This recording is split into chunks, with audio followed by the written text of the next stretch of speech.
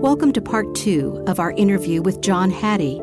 Part 1 addressed what visible learning is and its value to educators. In Part 2, John Hattie discusses how to apply and transfer knowledge of what meta-analysis shows to be the best strategies for teacher effectiveness and positive student outcomes. Here are Pam Austin and John Hattie. I do want to go more deeply into a few chapters that you devoted to surface, deep, and transfer learning. Can you tell us the difference between each one of those? You mentioned those terms, but when I think about teaching and learning, why are they so essential, that surface, deep, and transfer learning for learning? You know, for our listeners that may not be familiar with these terms, we want them to be very familiar with them. Yeah, look, it's a lot of the visible learning books in the content areas are structured around this notion of surface, deep, and transfer. And again, it comes from so often the bipolarity of saying we don't want kids to know facts. Now, we've got Mrs. Google and we've got Siri, we've got Alexa. Why do kids need to know facts? I want them to know the deep understanding. Why can't we do problem-based learning and inquiry-based learning and discovery learning? Well, the reason we shouldn't use them is that they're notorious failures because they're based on a polarity. That deep is good, surface is not good. And by surface, what we mean is the contents, the facts, the knowledge. By deep, we're talking about how you relate those contents back, how you form higher order pictures, how you do that self-regulation, that kind of processing. By transfer, can you then apply it to a new situation? And our argument is the proportions are critical. Like when you're first attacking a problem in literacy, let's say, there is a certain amount of content and facts you need to know. And then there comes a point where you need to go beyond that to the deep learning. Like problem-based learning has been a failure primarily because it's introduced too early. I know this is not school, but it's a good analogy to look at medicine where problem-based learning is used a lot in first-year medicine. We don't need to do another study to know it has a 0 to negative impact on learning. But when it's used in fourth year, it has an incredibly high impact. So when problem-based learning is learned, when you can be assured that the students have the sufficient content to do the problem base, it's successful. And this is why we look at the right proportion at the right time of knowing the right stuff to then have tasks about how you relate it and then how you transfer. And a very simple thing to do, Pam, is construct your assignments around what you ask kids to do, because that's what they see as valuable. Construct them around. And I've done that for 30 years of my own teaching at university. This is the content I want you to know. And I tell them, this is the service question. This is the deep, this is how I want you to relate it. And here's a transfer. And I don't do all three all times, but make it very clear to the student, I value all three parts. And this is the really key message we're trying to get across here with surface, deep, and transfer. All three are valuable, all three are done at the right time. Like all these people who argue you don't need to teach content anymore because of Mrs. Google. Not true. They do need to do it. Now, you and I, Pam, as adults, particularly as we're teachers, we often don't make the distinction between the content, the relationship, and the transfer. They're mixed up for us because we're actually pretty good learners. But if I ask you, for instance, to play canasta or to play golf or something you've never done in your life before, I need to be very good as a teacher to know what the right content I need to teach you to start with, particularly to motivate you to want to keep learning, and then the deep. I don't know if you've ever played golf, but it's a good example because in golf, every single golfer in the world has got 53 reasons how you can improve your swing. And they often tell you all 53 of them. And you don't know which are the most important one because you don't have the deep knowledge to work it out. And that evaluates at school again, that works it out. It's the same with kids when they're 5-year-olds, 10-year-olds, 15-year-olds. How do we get that? And that's why we use a lot in our curriculum planning, particularly in our assessment planning, and also in terms of the strategies we use. And how do you triangulate those to say to kids, this is what's valuable to know, this is what's valuable to relate, and this is what's valuable to transfer. I do want to shift to a particular type of instruction. I'm going to focus on phonics and why phonics is important. When we think about phonics as that surface learning, would you agree with that? Yes. Why is phonics such an important step in surface learning? Reading requires skills. And if you don't have those skills, you struggle to read. One of the skills is reading, is phonics. Now, I take the line of phonics and related skills. I think we overemphasize phonics. There's phonemic awareness. There's lots of other parts of the skills of learning as well. And I remember many years ago when I moved to Auckland in New Zealand, my predecessor in the position I took was Mari Clay, who invented Reading Recovery. And what a wonderful, wonderful human being she was. And I used to meet with her for lunch once a month. And I remember saying to her one day, Mari, you don't have phonics mentioned within the whole Reading Recovery. And she said, no, I call it listening. And I think that was a really incredible insight for me, that we overemphasize phonics and we have these teachers who don't like it and won't do it and it's false and it's decoding and all these things and it's hard to teach and the teachers require knowledge to teach it. But kids have to be able to listen to sound. And phonics is one of the skills in listening to letters, to listening to sounds. And so I struggle. I learned years ago, Pam, never to become an expert on reading because, oh my gosh, the reading teachers fight so viciously about this. And I think they missed the point. If you can read, then whole language and balanced reading is very successful. If you can't read, then you need the skills of reading. One of those skills is phonics. One of the key skill is being able to listen to. That's why one of the best predictors of kids learning to read is can they rhyme. That's why in preschool we spend a lot of time. I've got my grandchildren living with me at the moment, 1 and 4-year-old. They're into rhyme all the time. They like songs. They love repetition. They like the sounds.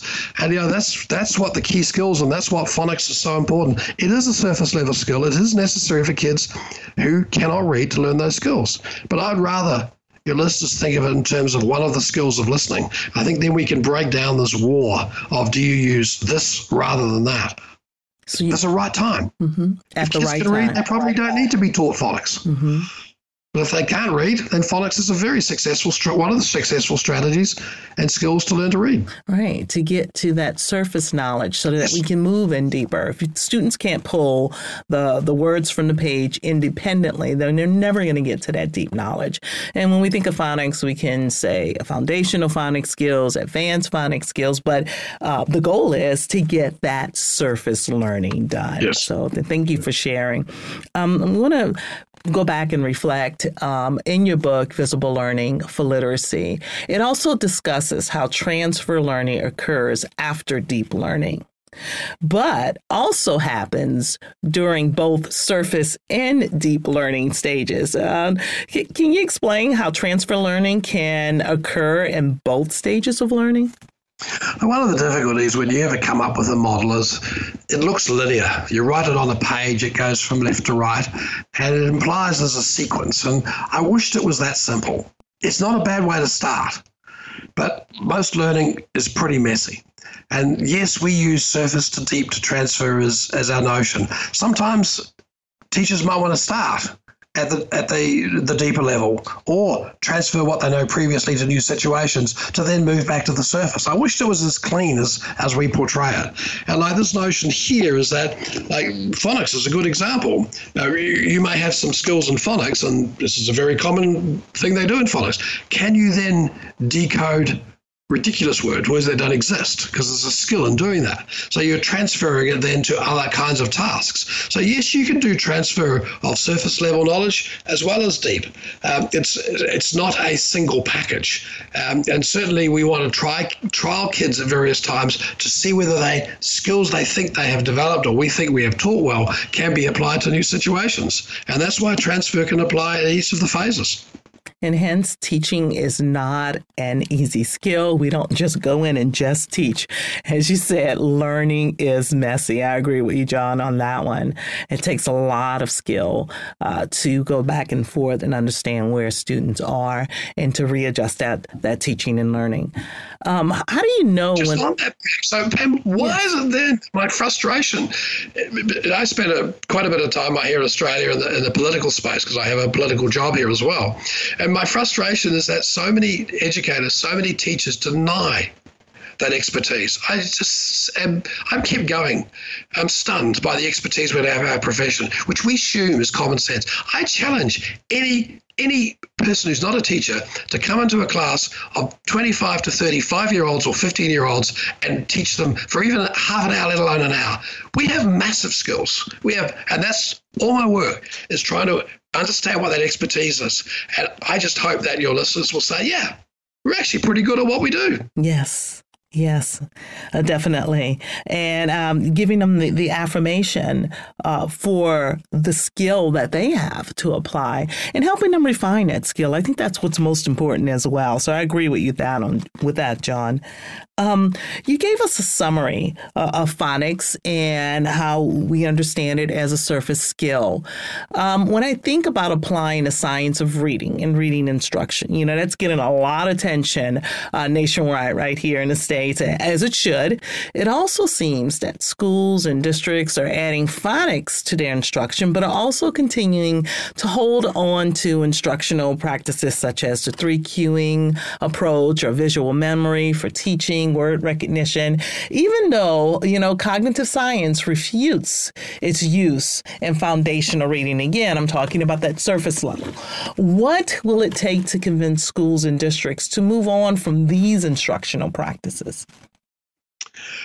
What we do in our visible learning work in schools is we spend the majority of the time with the schools teaching them how to evaluate their own impact.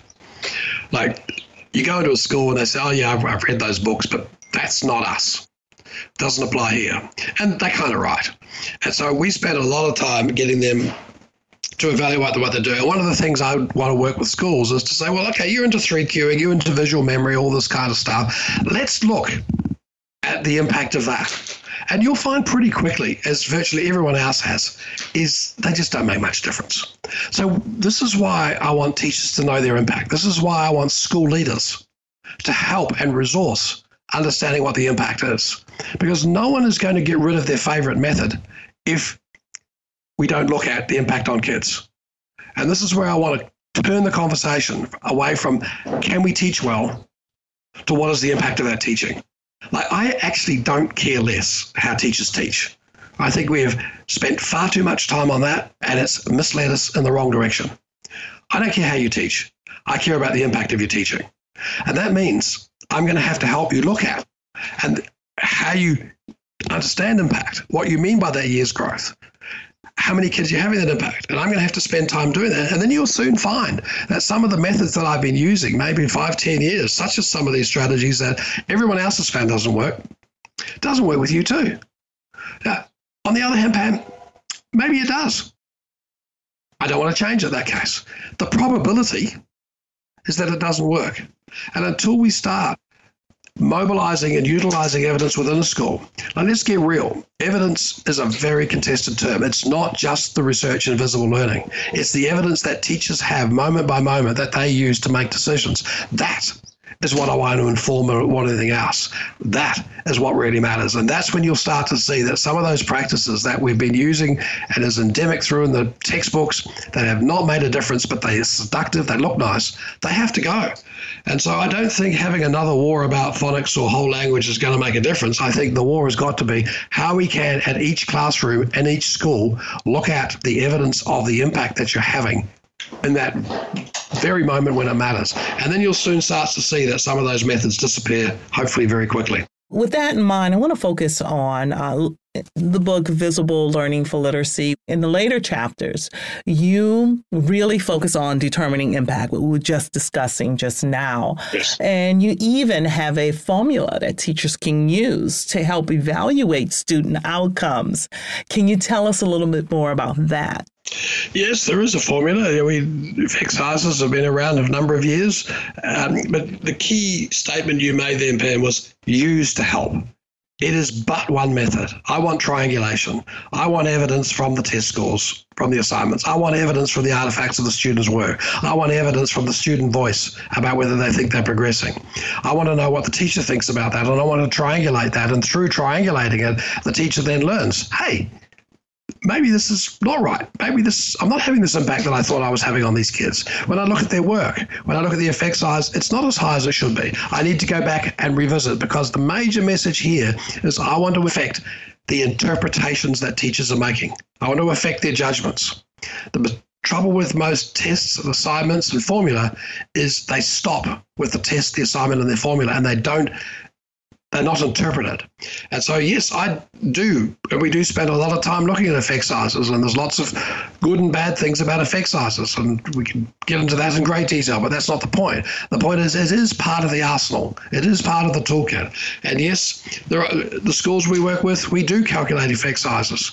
It is one source of evidence. But what we're more interested in is how do teachers change how they're thinking, keep doing what they should be doing in light of that evidence. So yes, we are great advocates of using those kinds of methods, using that formula. But what we want most of all to understand is, what do you mean, Pam, the teacher, by the notion of impact in your class about this particular piece of curriculum you're teaching? How would you know that the students are retaining the standards you want? Not focus right up front on the tools to do it. What's the assessment look like? What's the effect size? But what's your interpretation of those? And what would convince you otherwise? What would convince you that maybe you need to raise the ante and give more challenging work? Maybe the work's too hard and the majority of kids are not getting there.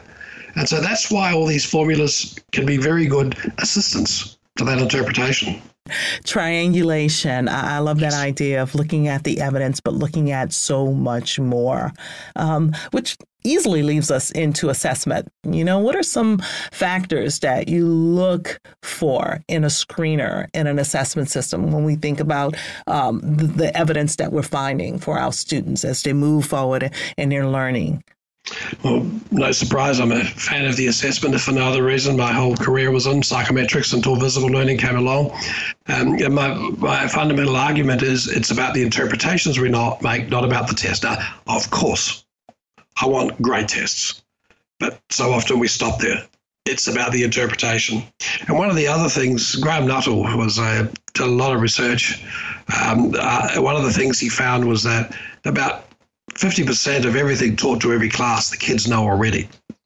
I think that's taking scaffolding too far. And the argument that we're certainly trying to make is that using assessment for diagnosis about what the students know and don't know up front, that screening notion. Now, for many teachers, it's a frustration because they find out that the kids already know what they're going to teach. Well, what do you do then? And if you're fast, you can change how you're going to teach. You can up the standard. If you've prepared a beautiful lesson, you've got all the equipment and resources there. Sometimes you keep teaching it.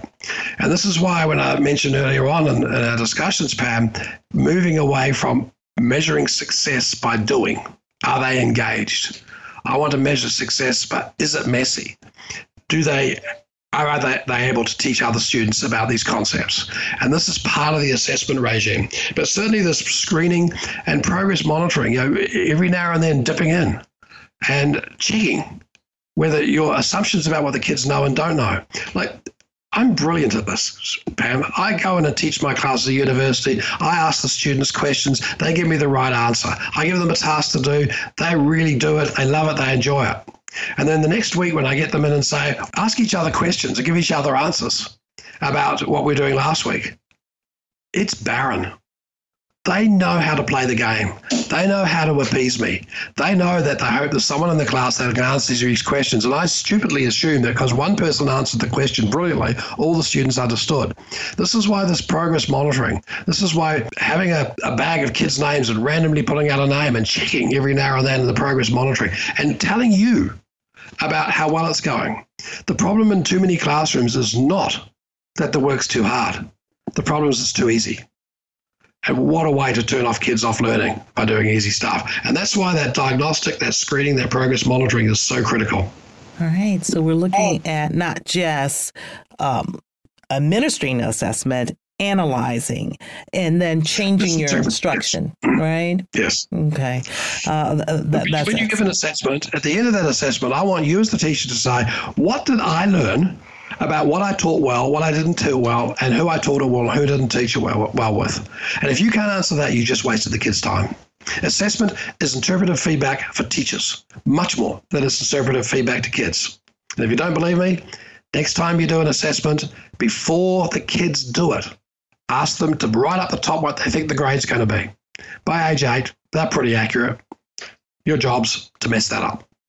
What are examples of the best ways a school coach or a literacy leader can support teachers in this work? What supports have you seen teachers need in implementing these practices? I think you've given lots of examples, but if you could be more specific and targeted, if I'm speaking of a school coach or a literacy leader.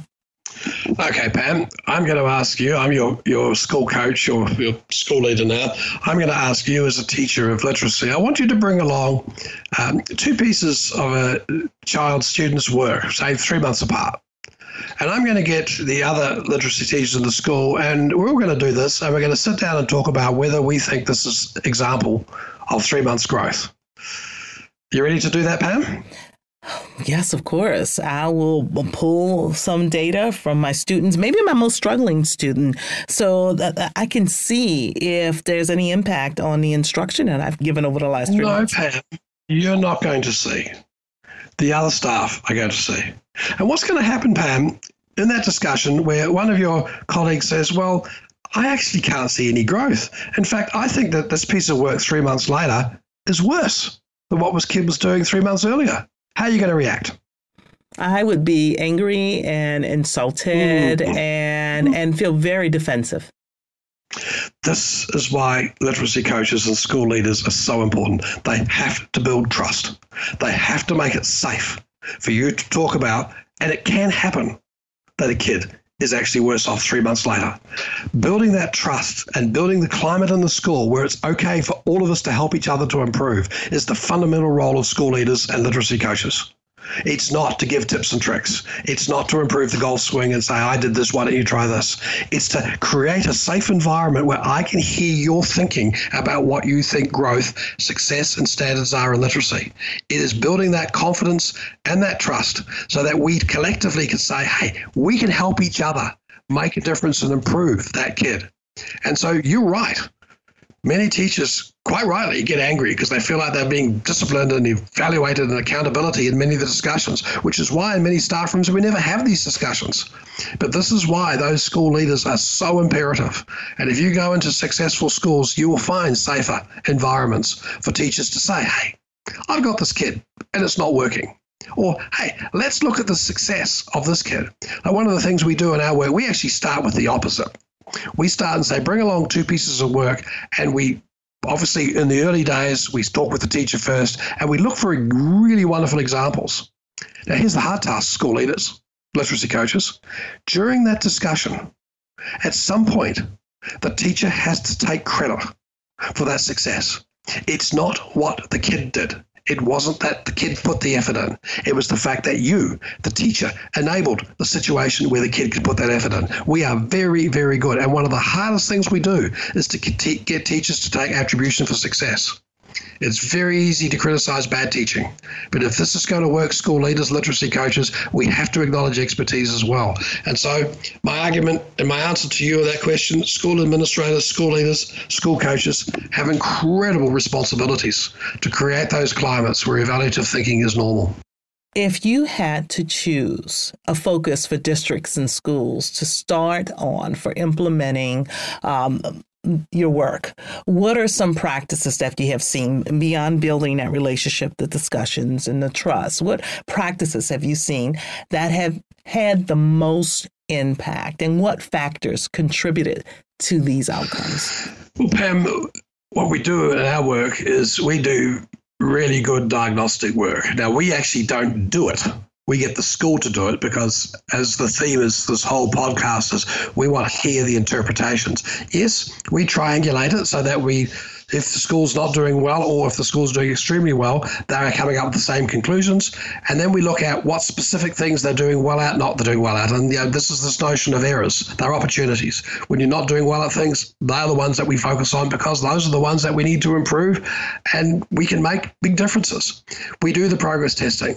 We work with the school in terms of giving them that kind of information that's grounded. But all the time, we create opportunities in those schools where we listen to the interpretations. Sometimes schools get stuck on the interpretations about what has happened. And we say, well, what can we do that will make the difference? So we come up with agreements about where we're going to go next. And then we evaluate those. And so this virtuous cycle continues we do it about every 12 or 14 weeks. If you do it more than that, you tend to over-assess and you forget the teaching. If you do it more than 12 weeks, sometimes learning, it doesn't happen linearly. Learning can happen suddenly. It can be up and down. And so 12 weeks is about captures it. So 2 or 3 times a year, we get the staff together in various groups. We look at the evaluative evidence. We look at the teachers talking about individual students they've picked out. Bring along 2 struggling kids, 2 kids near the bottom, 2 kids in the middle, kids at the top. How have they gone over the last 3 months? And how do you have those discussions? And that is what makes the biggest difference. We don't spend time teaching them how to teach. We have got a lot of resources we're building that helps understand what's happening in the classrooms. We can get a transcript relatively easily now of what's happening and analyzed using artificial intelligence on the spot. That helps teachers then reflect on what actually they're doing. Like we say to teachers, how much time in your classroom are you talking? Most teachers say 40% or too much. We show them they're talking 95% of the time. That's easily fixed. Most teachers don't know it. So how do you help them look at those resources and understand what's happening? But at all times, getting them involved and having those discussions about how they're having the impact, coming into other teachers' classrooms. Help me watch these students today. What are they doing? What's going on? Don't talk to them because that's disruptive. And I know you can't hear them thinking, but you can actually see a lot when you're watching other students and about what's happening. And this is a lot of the work we do. And school administrators, you have to support this. You have to create this opportunity. You have to be there as part of it. And as Helen Tibley has shown, that one of the most critical things for school administrators is they have to be physically present. So too often they're not there and they just edict it from the back room. How are they part of the story? How are they creating this trusting environment? And we're doing this now, as I say, we work with about 100,000 teachers a year around the world. It's hard work. It's difficult work. It takes sometimes quite a lot of time to build that trust. Our biggest problem, Pam, is actually the opposite end. When the principal changes, we have to start again. Oh, it's a really serious problem because many principals, it's much easier to worry about the timetable, to worry about the resources, and not be involved in the nitty-gritty of the evaluative thinking. But this is what makes the difference. I think every teacher in the world came into this profession for one reason, to have an impact on kids. I just want to remind ourselves of that. All right. Thank you so much for joining us today. I really enjoyed this conversation with you, learned so much, John. Thank you, Pam. Thank you for spending time with us today. This is Pam Austin from Voyager Sopris Learning, bringing the best thought leaders in education directly to you. This has been an EdView 360 podcast produced by Voyager Sopris Learning. For additional thought-provoking podcasts and articles, sign up for our blog, webinar, and podcast series at voyagersopris.com/podcast and on iTunes. Thank you for joining us.